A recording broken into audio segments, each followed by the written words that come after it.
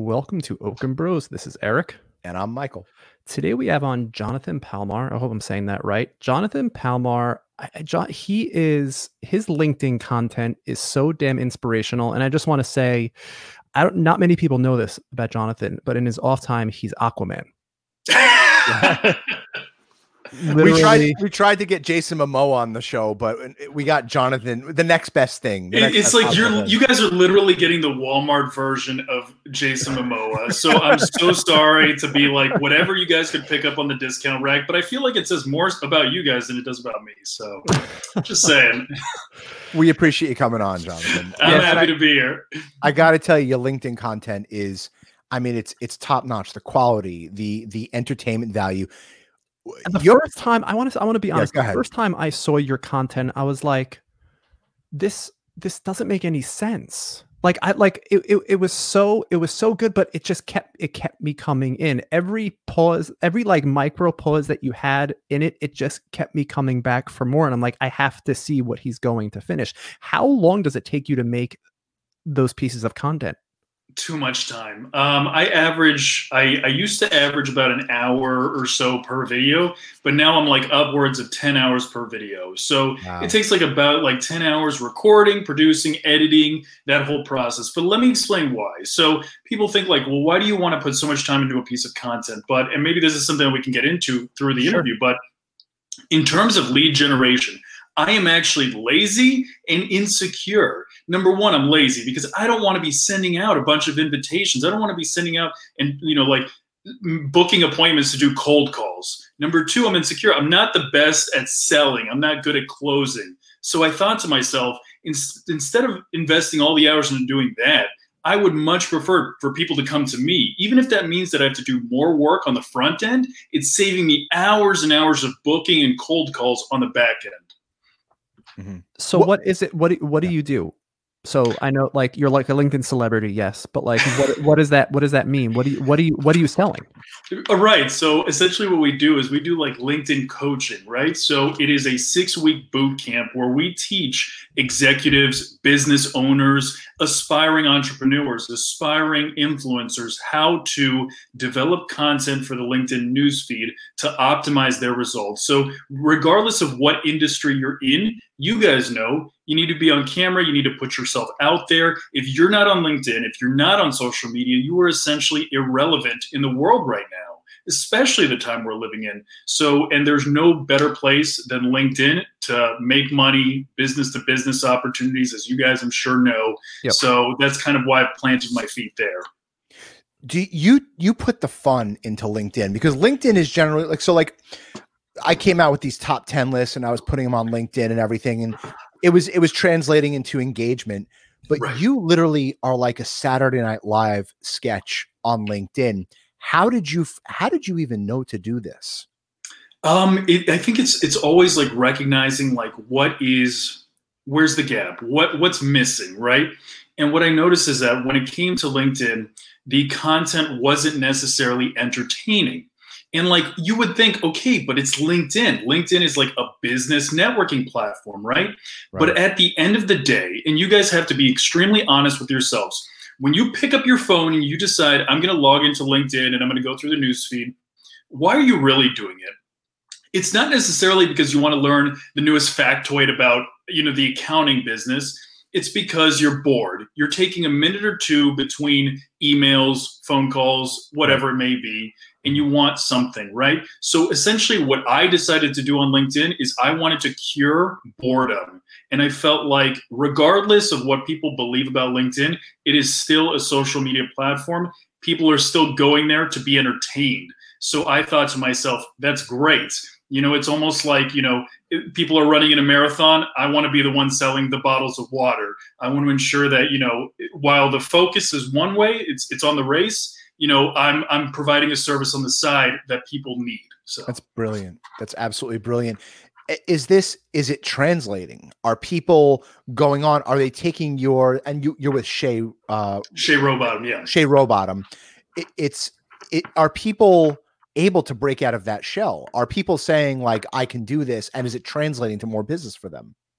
It is because, like, for example, we have one client that she's a lawyer. She's a, and in terms of the type of content that she's always put out, it's very serious. It's very, on the nose, relating to her business. But she's always had this passion to be a mermaid, like a mermaid, like the fins and everything. Like she wants to be a mermaid. That was kind of like her like childhood dream or what have you.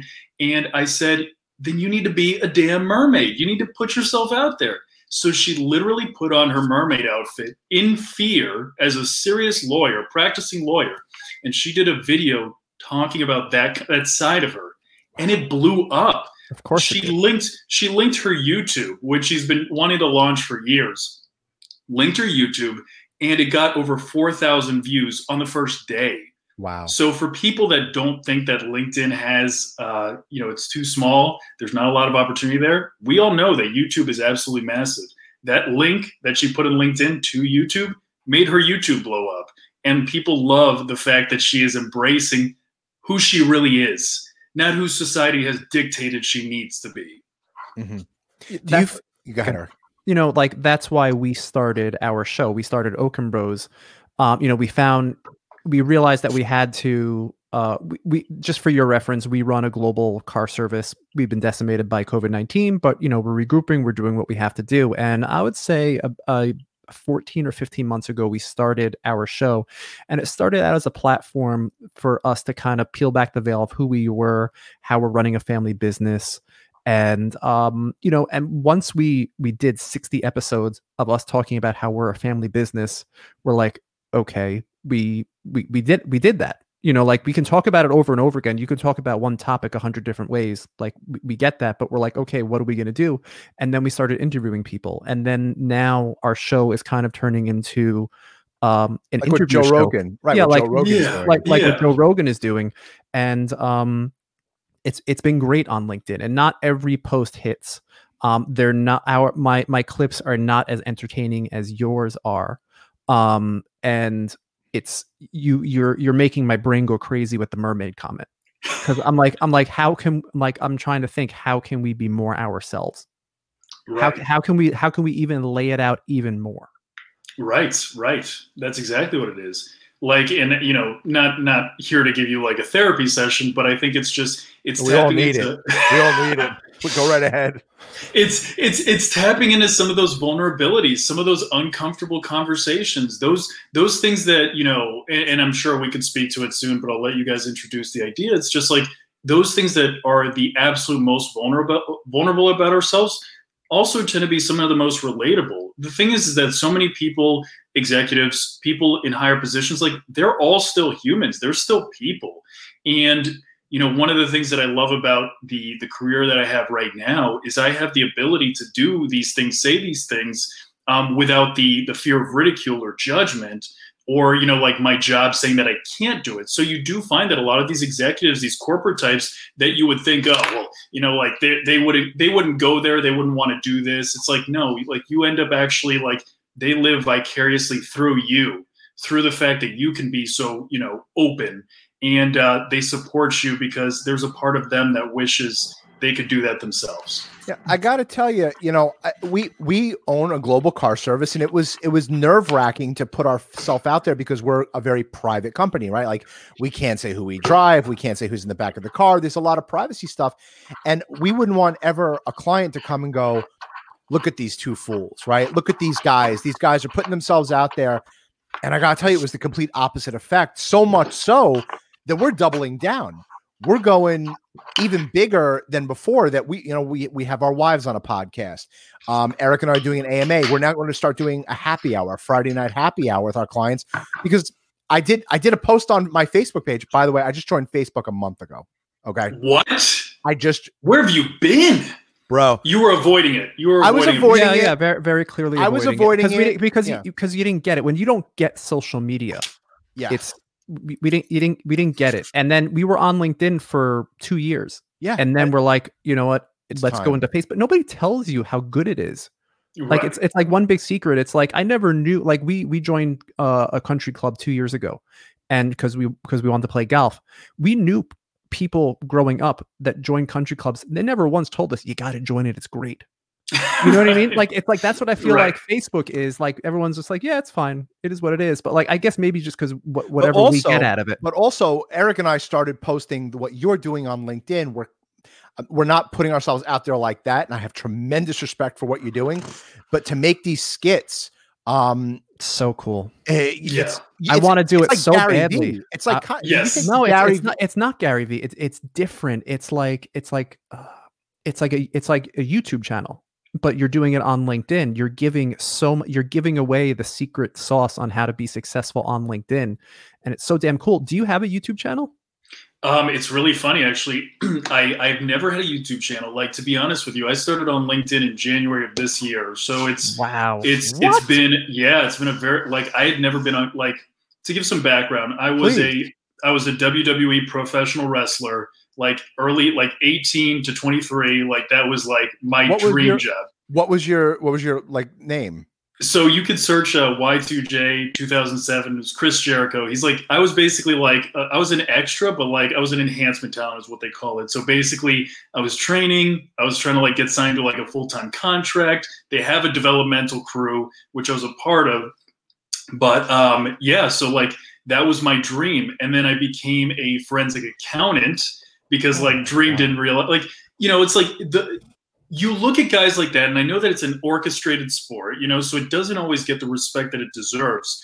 But the level of athleticism and talent that the top guys have, like, it's just They're out of this superstars. world. Absolutely. Yep. So despite the fact that I could articulate, obviously, and I could entertain, I didn't have like the athletic side to back me up. I didn't come from an athletic background. So, but all of that to say that, you know, when it came time to create video content for LinkedIn, I was like, I've done this stuff before. You know what I mean? So the transition was very, very easy to this platform. But how did you get hooked up with Shay Rowbottom? My dad had a forensic accounting firm, and so we wanted to rebrand. Again, it was one of those cases of 20 years in business, had no, we were irrelevant. We just didn't exist in the world because we had no digital presence, right? We had a website from like 2005 that's just never been updated. So many businesses are guilty of this, right? And so I saw that she was making videos, and I was like, oh, that looks kind of like fun. But, you know, she really talks about generating leads and, you know, making money for your business. So it's like we're all covert. Whatever the motivation is, it's not really what it is, right? So like, you know, there's an agreement. Shay plays the game and says, oh yeah, you're joining this boot camp because you want leads for your business and you want to make more money. And then through the experience, you both start to recognize, like, no, it's like there was a message in my heart I wanted to share. There was things that I wanted to talk about. There were parts of me that I wanted to bring to the surface. You know, I had things I wanted to say. And that's what you recognize with most of the people that go through this experience. We go in believing it's one thing, and we come out of it, you know, like recognizing the fact that there was actually something much deeper to all of this. So yeah, that's amazing. I mean, you know, like our content journey online, Michael's an author. Our mother is an author. Michael writes screenplays. My mom writes screenplays. And, you know, our father passed away February 2018. Wow. And my mom has always had an intuition about her. And I don't know if you're into this sort of thing at all, but she started taking mediumship lessons. And wow. She basically trained to be a medium for a year, and everybody has that ability. And finally, I'm like, Mom, I'm like, we could make a business out of this, and you could help a lot of people.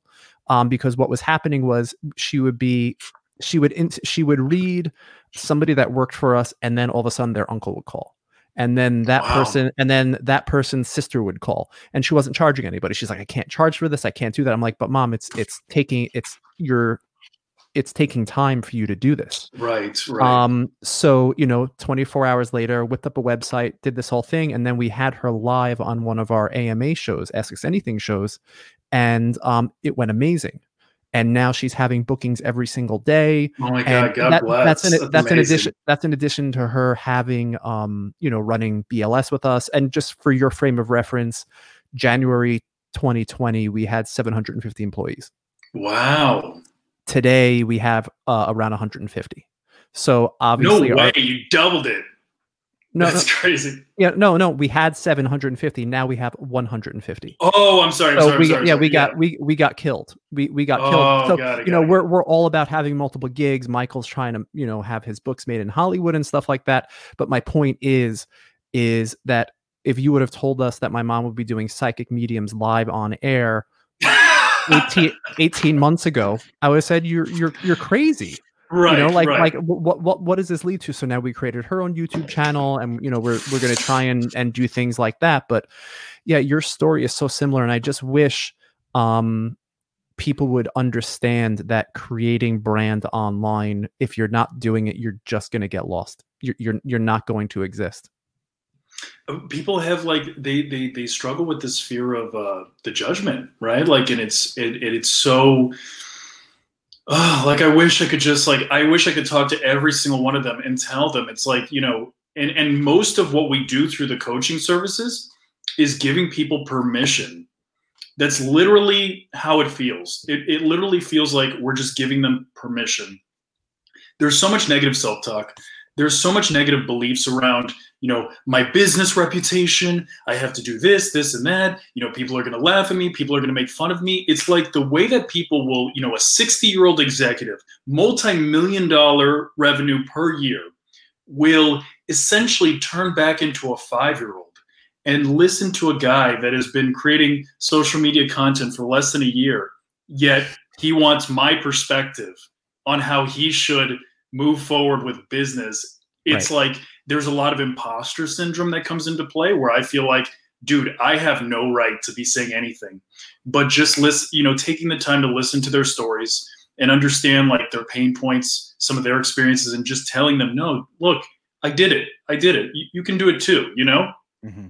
Sometimes that's all that person needs to just start expressing themselves in a way that they've been holding back for 20 years. And it's just the most incredible transformational process. So what you and Shay are doing, I never looked at it that way, where you're changing who people are, or you're letting them be themselves. Right. That's right. That's amazing. Right. Just giving them permission. Just giving them permission. I'm still kind of floored that I'm talking to a wrestler from WWE.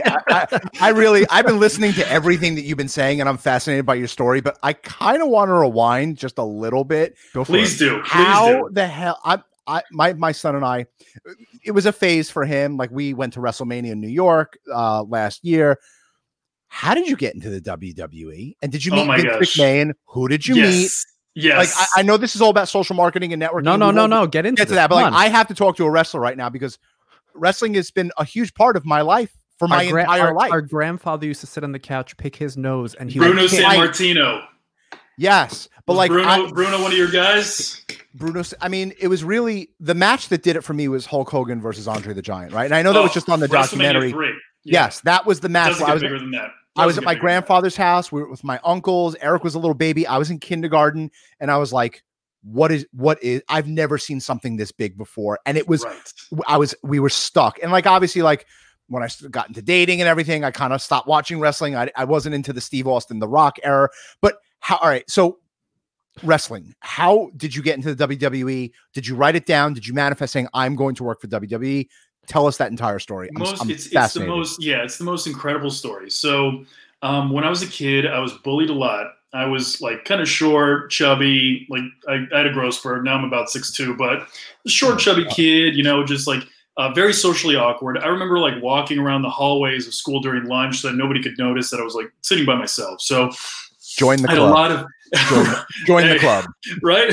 So I had a lot of those impactful moments in my life, and I remember watching one wrestler in specific. His name was Chris Jericho, and I just remember he wasn't the biggest guy, but he was so confident on the microphone. The way that he articulated, talked, the way that he wrestled, everything. I was just floored, right?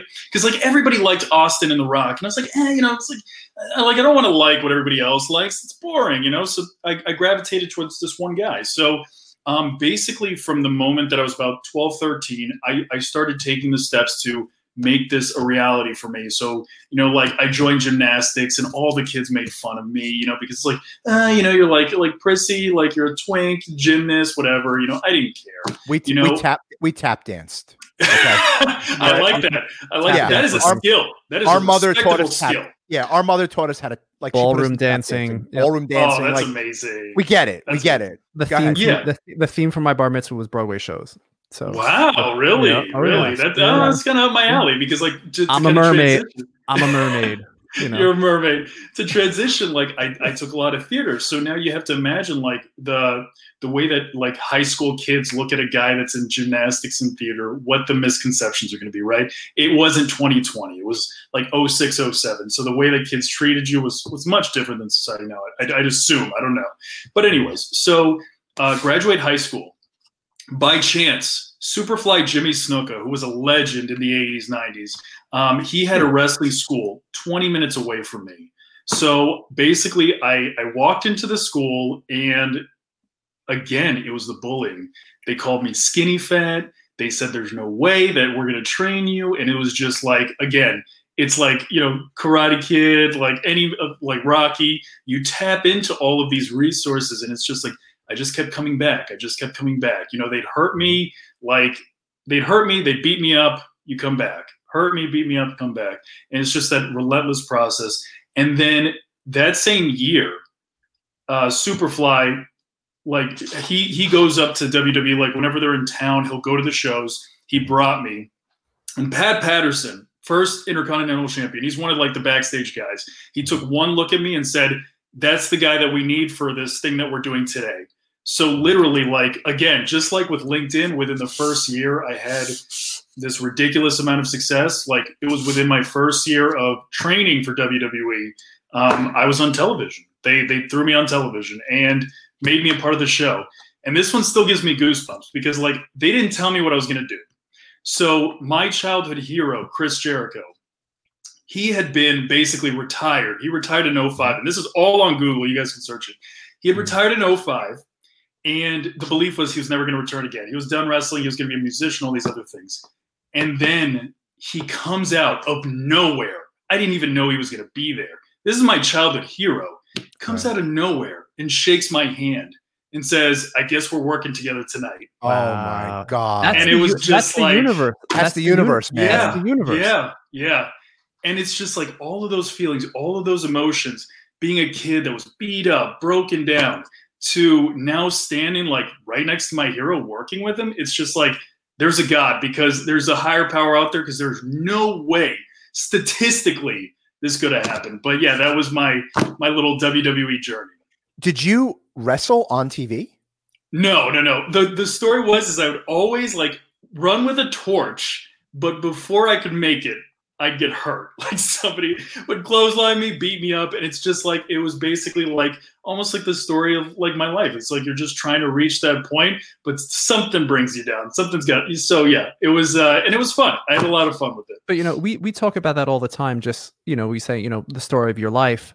We had a live show yesterday, and we were talking about how our lives is one big no. Our lives are one big bag of no's. Everything about everything. So true. You know, can you read my book? Can Hollywood buy? No. You want to read a screenplay I wrote? Yeah. No. Will you like my post? Will you like my post? No. Will you listen to our No. So it's, you know, our father, it started with our father. Our father was Mr. No. It was, you know, Dad, can I take the car out this weekend? No. Dad, you know, Dad, can we go out and hang out? No. Everything was no. And it was our responsibility to get to yes. Right. And with the bullying and with, you know, getting beaten down by people, life is all about setbacks. And to me, life is a movie.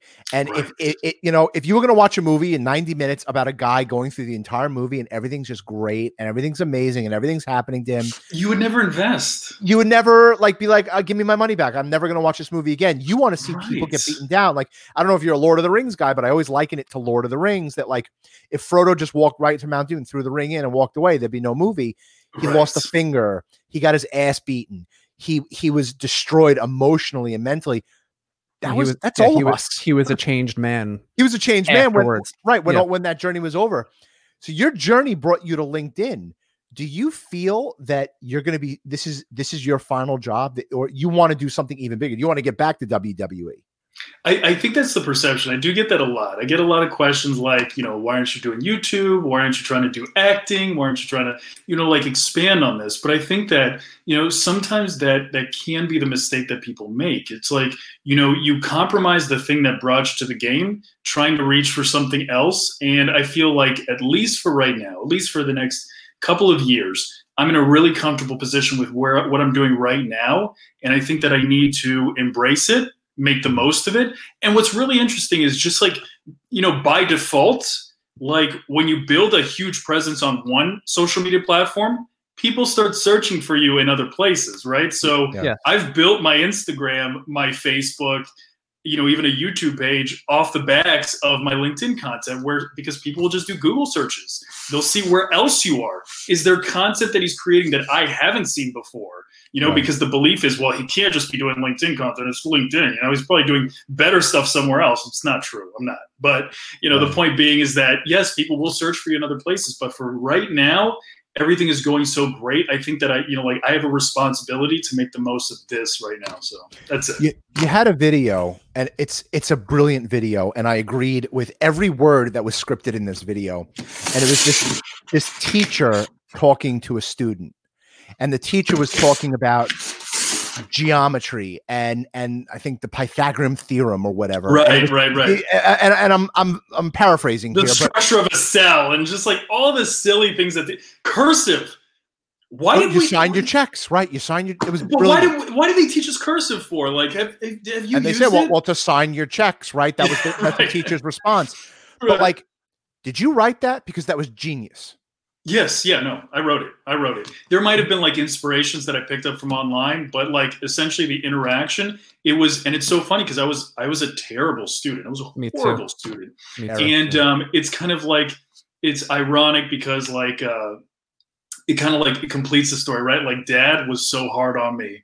Dad was so hard on me with my grades and stuff like that. That like really defined who I was as a kid. So what I'm finding through my LinkedIn content is people think it's like, oh, well, he's doing this for business opportunities or for more brand awareness. And it's like, no, my LinkedIn is a living journal. It's a living journal where I express my feelings, my experiences. And I think to a degree, that's why it works, why it resonates. Because all I'm talking about, it's just a blank canvas, and I'm just painting. And if people want to watch it, they want to watch me paint, they want to, go to my museum and check out my art, it's all there for you to see. But its intent is for me to express myself. I was learning disabled in school. My daughter is learning disabled. The jury's still out on my son. Like, it's fine, but I was always told, and it was always a lingering thing that because I wasn't good in school, because I couldn't get my Regents diploma, or because I failed out of college, or because of those things, I wasn't necessarily going to be successful in my life. Right. And I knew that I would, but I never met. It was schooling is so important, right? Like everyone always focuses on college. You got to have a college degree. If you can't do school, I couldn't study. I couldn't do those types of things. And honestly, it wasn't until my 30s where I realized that you don't have to have a traditional education to be successful in this world. Right. And that goes into how maybe that's why I was always behind the scenes and I never had any social media. Maybe that's the reason why that I was always just kind of kept low key, because I was embarrassed. And really amazing that you put that out there. And honestly, Gary Vaynerchuk, he puts out a lot of that about how he wasn't great in school and stuff like that. And it wasn't until I really started listening to him where I realized, no, you don't have to do school to be successful in this world. Jonathan, did you need an education to do what you're doing on LinkedIn? Did you feel that schooling, I kind of know the answer already, but did you feel you kind of know the answer. Yeah. Do you feel that your education like kind of propelled you to do this in other ways, that the bullying you beaten down to get to this level of being this LinkedIn celebrity? It's tough because I think it does just by default. It creates more comfort with some of the clients we talk to, right? Because it's basically like, It's a sheet of paper that says this person has a degree of authority in a specific field, you know. Sure. But like, you know, nuts and bolts, would I say that my marketing degree has helped me with, you know, the advice that I give on LinkedIn? Absolutely not. No, it doesn't. Absolutely. You know, is it great that I learned some additional skills about finance and business? And Sure. yeah, I guess. But Sure. here's the thing: the time that we live in today, I could have probably learned all those things on YouTube a lot faster, more efficiently, and more modern than the textbook that was written 7 years ago for a world that's moving far too fast that can't keep up. We're doing like, so this, I love this topic. They don't teach you about mortgages in high school. They don't teach you about taxes in high school. They don't teach you about landscaping in high school, sprinkler systems, How to change a tire, like the most obscure things. Yeah. Right. But, and our children are in that now. And I hope our kids are not going to be watching this, because like what they're learning is just, it's asinine. My son comes to me, why am I learning this division multiplication table? Why do I have to hand write it out? I learned more on YouTube in the last 5 years than I learned in my entire school career. I have a degree in English. I have a minor in education. I have a secondary degree in finance. I have an MBA. And the joke is that, what'd you do with your MBA? And I always say, I once ran out of toilet paper one day. And I had my MBA right there. And I wiped my ass with my MBA because it didn't do anything. I learned more sitting in my father's office. It's Tommy Boy. You ever see Tommy Boy? Of course. Come on. Yes. All right. So like that is one of the that's best, our movie. That is one of the best coming of age movies ever created. And like when I watched that when I was a kid, you watched it for Fat Guy in a Little Coat, right? You watched it because Chris Farley was funny, but then all of a sudden you watch that when you're 29. You go, oh Yes. my and God, you're like, holy he's on a hero's journey. shit. He's on a hero's Yes. journey. Yes. His father was our father. He could Yes. talk to people, and Eric and I are going, fat guy in a little coat, and he say, no, the head, you know, the butcher has his head up the cow's ass, and he just keeps botching that line. School doesn't prepare a guy like you, a guy like me, and a guy like my brother for the real world, and we had to learn it on our own. And it's street smarts. It's not book smarts anymore. Go on YouTube. Also, I just want to say for the record that like We're not anti-education. we're not anti-education, because if you want to go be a lawyer, doctor, You gotta go accountant, yeah, you have to go and do those things. But man, if you're not getting into one of those type of fields, it may not be worth it. Yeah, and it's like, you know, I get to see exactly the benefit of it, like where it works ideally. Like I look at somebody like my little brother, that he always got like really good grades. He got his, you know, accounting degree, went to go work for my father, like, you know, almost like Tommy Boy-esque, like the ideal, right? So goes to work for my dad, you know, like does the whole thing. It's like you definitely catch the sense that he doesn't have, like, his life isn't viewed fulfillingly. Like he, you know, there are other things that he wants to do with his life, but he's satisfied. And let me be honest, I am jealous of the people that can be satisfied with the way that things are, the status quo, the ones that, and we all know them. They live in like a decent sized house. They drive a decent enough car. Their life is decent enough wife, decent enough kids. Everything's decent. They spend the weekends, grab a couple drinks, watch a football game. Life's great. It's peachy. They're satisfied. But I don't know about you guys. I'm sure you can relate to this. Mm-hmm. It just doesn't fill me. It just doesn't feel like enough. I feel like there's a calling to do something more. So I do feel like in a traditional sense, the whole college route works great for the decents of the world. But for those that are searching for a little bit more, that self-discovery is self-taught. You have to go out there and find it. And a college degree will not help you get there. I see. So you have LinkedIn boot camp, right? You and Shay have LinkedIn boot camp. Boot camp is a scary word to me, but like LinkedIn University, like you're teaching people what no one could teach in high school. Oh, I fought her on it. Trust me. The boot camp. Not there's anything wrong with the name boot camp, but boot camps. I mean, like I don't want to, like, you know, I think boot camp is just like running through muck, right? Like, yes, you know. So yes. what is your boot camp? What are you teaching people? Right. So the first stage is obviously like profile optimization, right? You want your profile is like your billboard. It's your website. Like we live in 2020. How many people are actually like going, like actively searching for a website. It's not as much as prior, like when social media was not a factor, right? So now more people are on social media. The whole idea behind this is, how do we reduce friction, right? Like traditional marketing, you would watch commercial on television, you would have to pick up your phone, you'd have to dial the number, you'd have to talk to somebody, you'd have to book an appointment. That is a lot of friction. There are a lot of opportunities. If the dog distracts you, if the kid distracts you while you're watching the commercial, now all of a sudden you didn't make the connection, you didn't call, right? So what we're doing is we're trying to remove as much of the friction as possible. I mean, think about it. If you watch my content, you click my profile, you book an appointment. How easy is that? It's click, click, click. So that's really why the profile is so important, because it's like my website. I don't have an active website because I don't need it. My LinkedIn profile is my entire website. It talks about my services. It's one big ad of what I do. And then my content is all given. It's the funnel. It's just, how can I provide value? How can I show what I do? How can I show my expertise? But more than anything else, I want to show likability so that people want to work with me. I think that a lot of the mistakes that people make with their content is they focus just on the value, just on the information.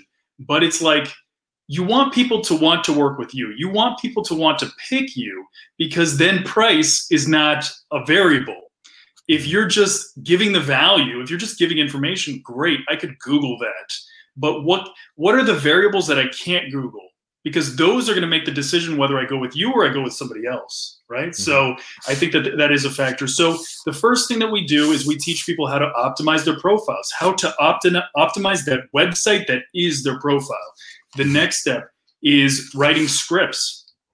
If you guys think that I just go into these videos off the cuff and just start talking, it's not the reality.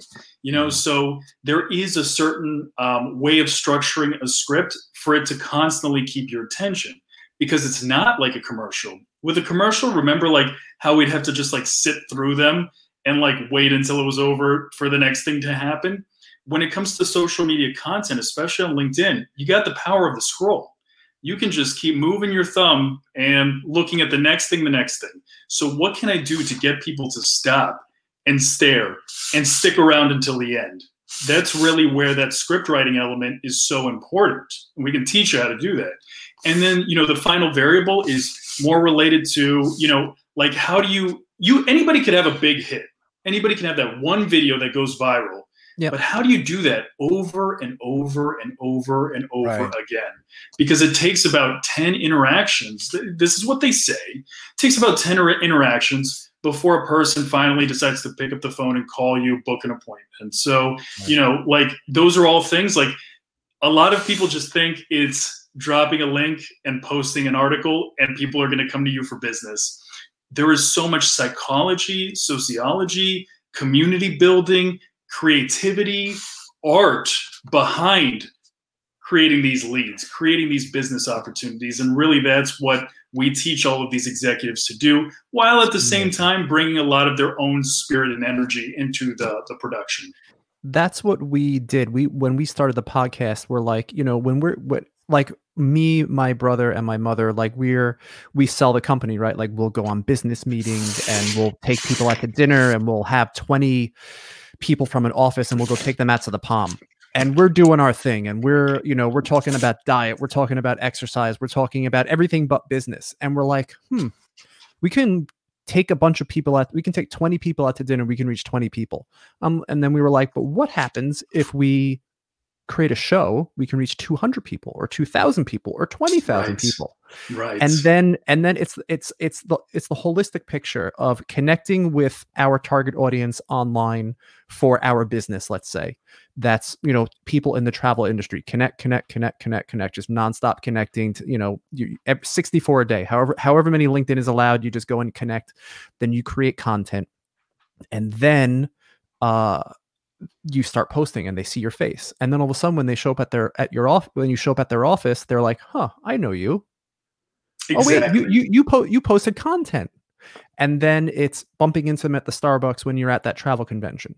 And then they're like, oh, hey, what's going on? I watch your content all the time. And you say, oh yeah, this is so great. We gotta, let's go out to lunch sometime.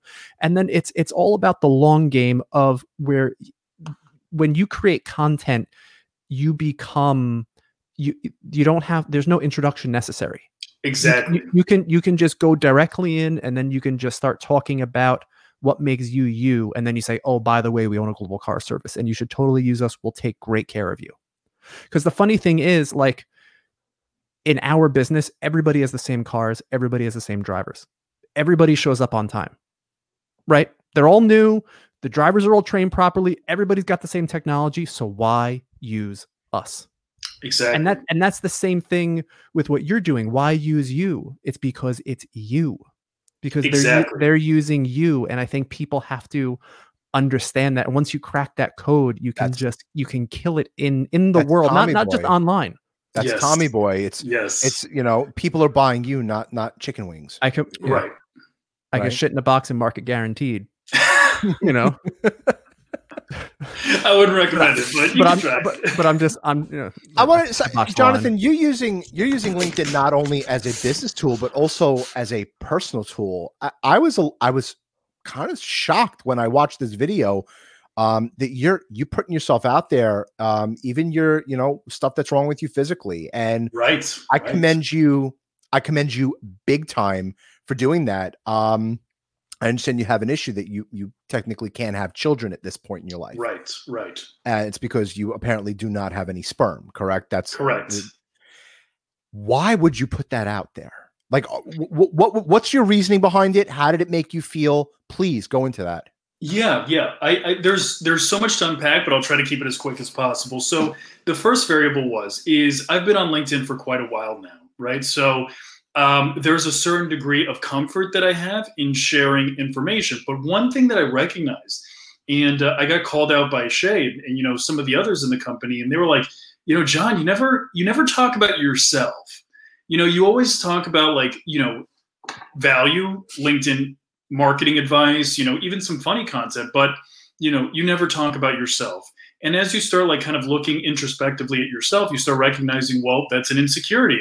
I was under the belief that nobody would want to know anything about me specifically. People are here because of the value I bring, not the person behind the value, right? So I remember when I was going through this whole thing with, my infertility, there just wasn't a lot of resources online. Like, most of the belief is that this is kind of like a women's thing. I remember going to a couple of clinics, and the rule was I had to bring my partner with me. I had to bring my wife if I wanted to enter the infertility clinic. And I just felt like that was so wrong. I was like, right. Okay, at the time, me and my partner were on the skids. We weren't really, because I wanted her to make her own decision. Right. You never want to be in a position if you can't have kids. That's not to say your partner has to stick around and so at the time we had created some distance, to be fair to her, but I still wanted to do my part to, fix my body or see if I had options. And these infertility clinics would not let me in. So, the more I researched, the more I realized there is not enough conversations online about men and their struggle, because this is not having to be able, if you look at me aesthetically, I'm a bigger guy and it's got all my hair and a beard, and, you would assume, okay, this is a very healthy, normal man that has the capabilities of having children, only to find out I can't, right? So it's not that I was trying to be the poster child for the conversation, but there were so many resources that I wish I had. And I know that this is happening to men because statistics say that almost half of men will have some type of infertility struggle. Yet only 7% will actively have conversations with other men about it because it is such an insecurity. So I basically said enough was enough. I created enough distance from myself and the emotional turmoil of the moment so that if there was any negative repercussions or negative comments, it wouldn't impact me emotionally, right? So if you're considering being more vulnerable online, I would encourage you, create distance between you and the event so that, those negative comments, those negative thoughts that people share with you, because you will 100% get them, they don't impact you as much. They don't hurt you as much. You're stronger than it at this point. So I shared it, and it was the feedback was overwhelmingly positive. I can't tell you how many messages I received from men that had shared, some advice. I don't have the answer yet. Still searching for it, but I feel like I'm a little bit closer. And not only that, to know that I have all these resources and friends that actually care about me, and that it's not just my content, was really the lesson that I learned from that whole experience. That's an unbelievable story. And like I said, I know we mentioned this before, and this could be for guys out there. Call Dr. Harry Fisch, Fisch.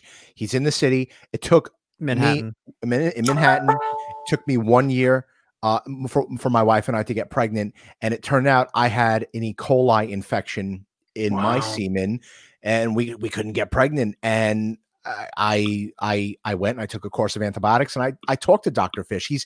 He's a friend to you. And he said there was a guy who had what you had. I don't think he even had testicles. I think his testicles never descended or anything. Wow. And he's like, and I found that sperm. This guy, he's a Park Avenue doctor, amazing guy. He's on Dr. Oz all the time. He's on Dr. Oz. He wrote a book called we should get him the male biological clock. You know, Mike, that's a great idea. I'm gonna email him, the male biological clock.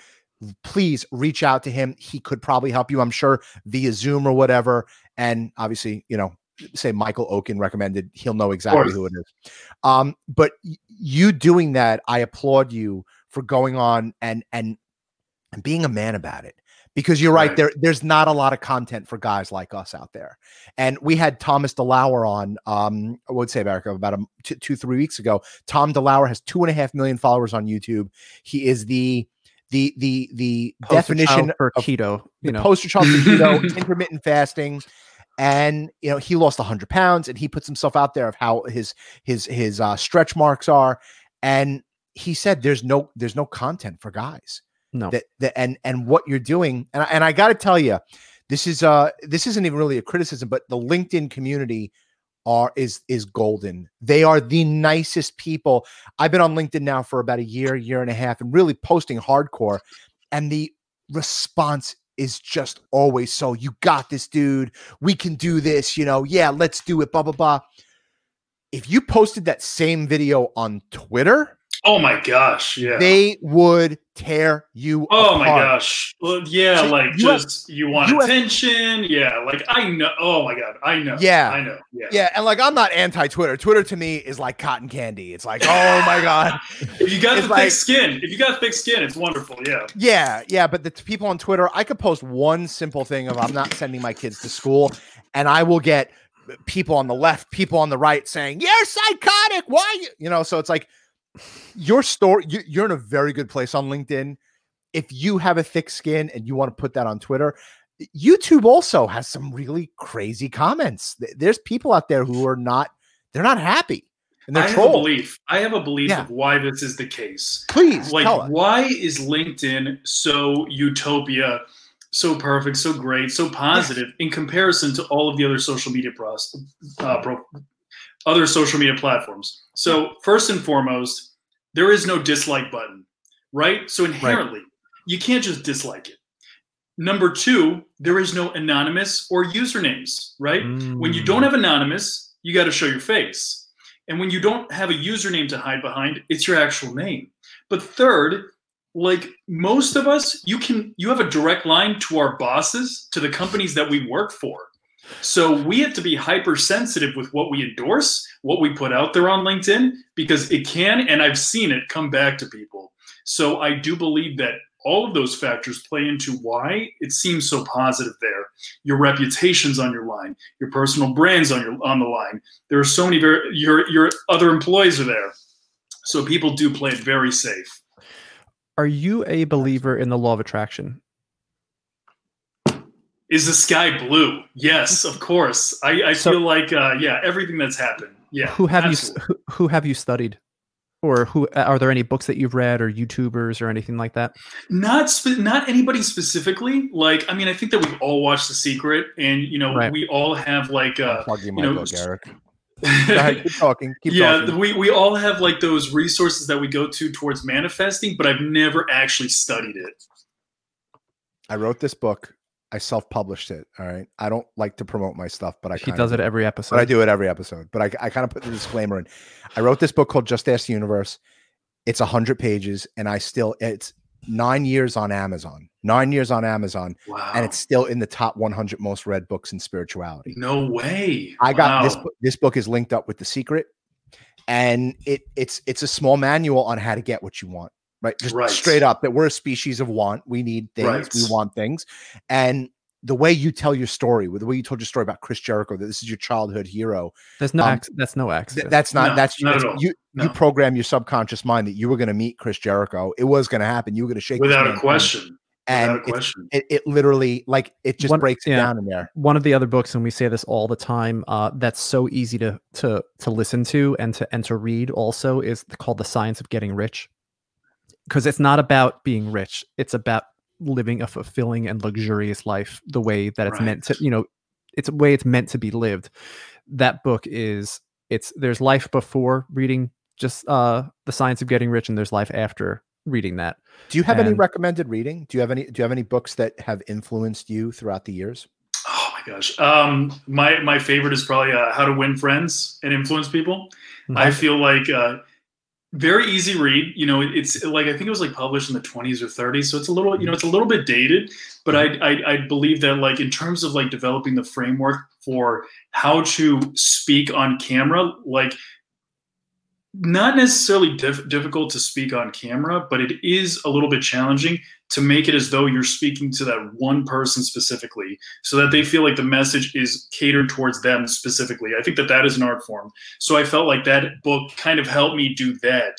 And I use a lot of those different tools in all of my stuff, even today. So definitely recommend that one. It's amazing. Very cool. That's amazing. Jonathan, where can people find you? How do you get 40,000 people on LinkedIn? Like, I'm like struggling to get to 10.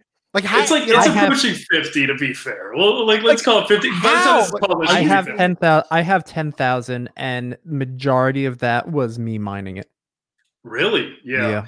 Like, I think I got, in the very beginning, I know that I was doing a lot more of the reaching out, but I think that, a lot of it is a lot of it's affiliation, who you're associated with on LinkedIn. Like your big influence, your Gary Vaynerchuk's, your Tony Robbins, like, they don't have as much influence on LinkedIn because, like, this is a community where it's like a networking event. People want to feel like they can approach you, they can talk to you, they can reach out to you for a podcast. And, some of these individuals, they're kind of on a pedestal. They're hard to reach. So because of that, because they're kind of like above us, if you will, we can't have like a one-on-one conversation with them. So LinkedIn is not a very like influencer culture per se. When it comes to outside popularity, we're like a very close community when it comes to that. We empower people that are kind of at our level. They're on LinkedIn daily, interacting with us. So I do feel like that's been an element, but there also is a snowball effect. It's like anything else, right? Mm-hmm. Like, you notice that, like the branches of the tree, the more people that you reach, the more people start interacting. So it was kind of like, the first like 5 months, I probably had about 10,000. And then 3 months after that, I had 25, 30,000. And now I'm approaching 50,000. So, it's just like, the snowball effect is definitely a thing. The more people you reach, the more start to come in. Shay is like the queen on LinkedIn. She's top dog. How many followers does she have? Oh, close to 500,000. Yeah. That is awful. And she went in 1 year from when I met her, she was at 160,000 around this time last year, 160. Now she's at almost 500,000. So yeah, there's that snowball at work. She's a smart businesswoman, I got to tell you. Yeah. My final question for you is, what would have been your finishing move if you were to wrestle on air? My finishing move. Yeah, that's a good one. I can tell you mine. I was a huge fan of the pile driver. And Eric and I used to wrestle when we were kids. We still do. I still kick his ass. That's not true. That's not true at all. No, but Eric and I used to do the pile driver on Eric, and I almost broke his neck like 3 times. But otherwise, like, that was you got the rule is you got to go to the knees. You never go to the butt. Yeah. Well, I didn't know that when I was the knees. I didn't know that when I was 6 years old. You know, right, so right. Because I had no idea. people get stingers. What happens is they're like unless you like, and that's the thing. That's a part of the art. Like you have to hug the guy really hard. Yep. But if you're not positioned perfectly when you like go to hug him, like yeah, your head will be kind of like on the outside. Boom, it'll bump off that mat. And like, despite what people think, yes, there is like foam padding, but right under that is wood. So you are like spiking wood. So Right.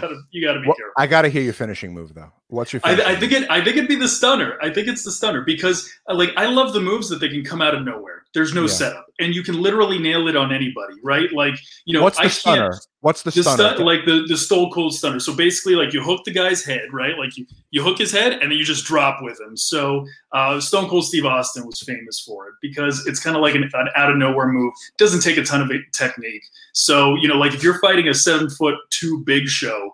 Like I can't choke slam Big Show, but I can nail him with a stunner. So yeah, I'd go with that. Your bicep, dude, was like touching the top of the screen. It was like a Popeye bicep. Maybe like the shirt's baggy. Like yeah, maybe the shirt's a little baggy. You're fucking ripped, dude. Do you work out every day?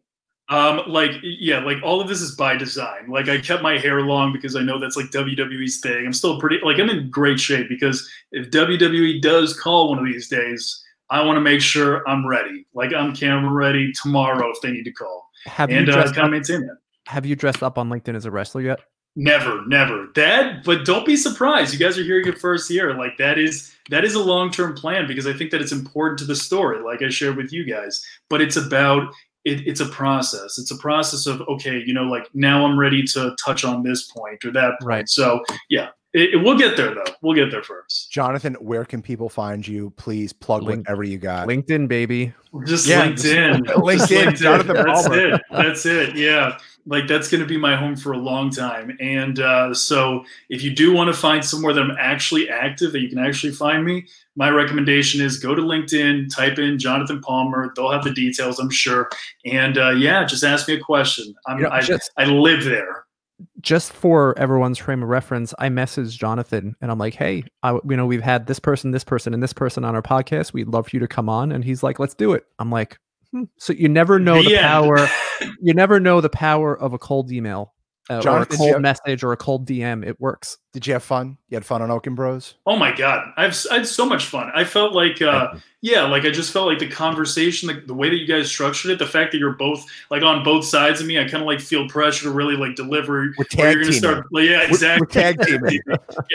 No, go get him, Eric. Go get him. Eric comes in with a hook line.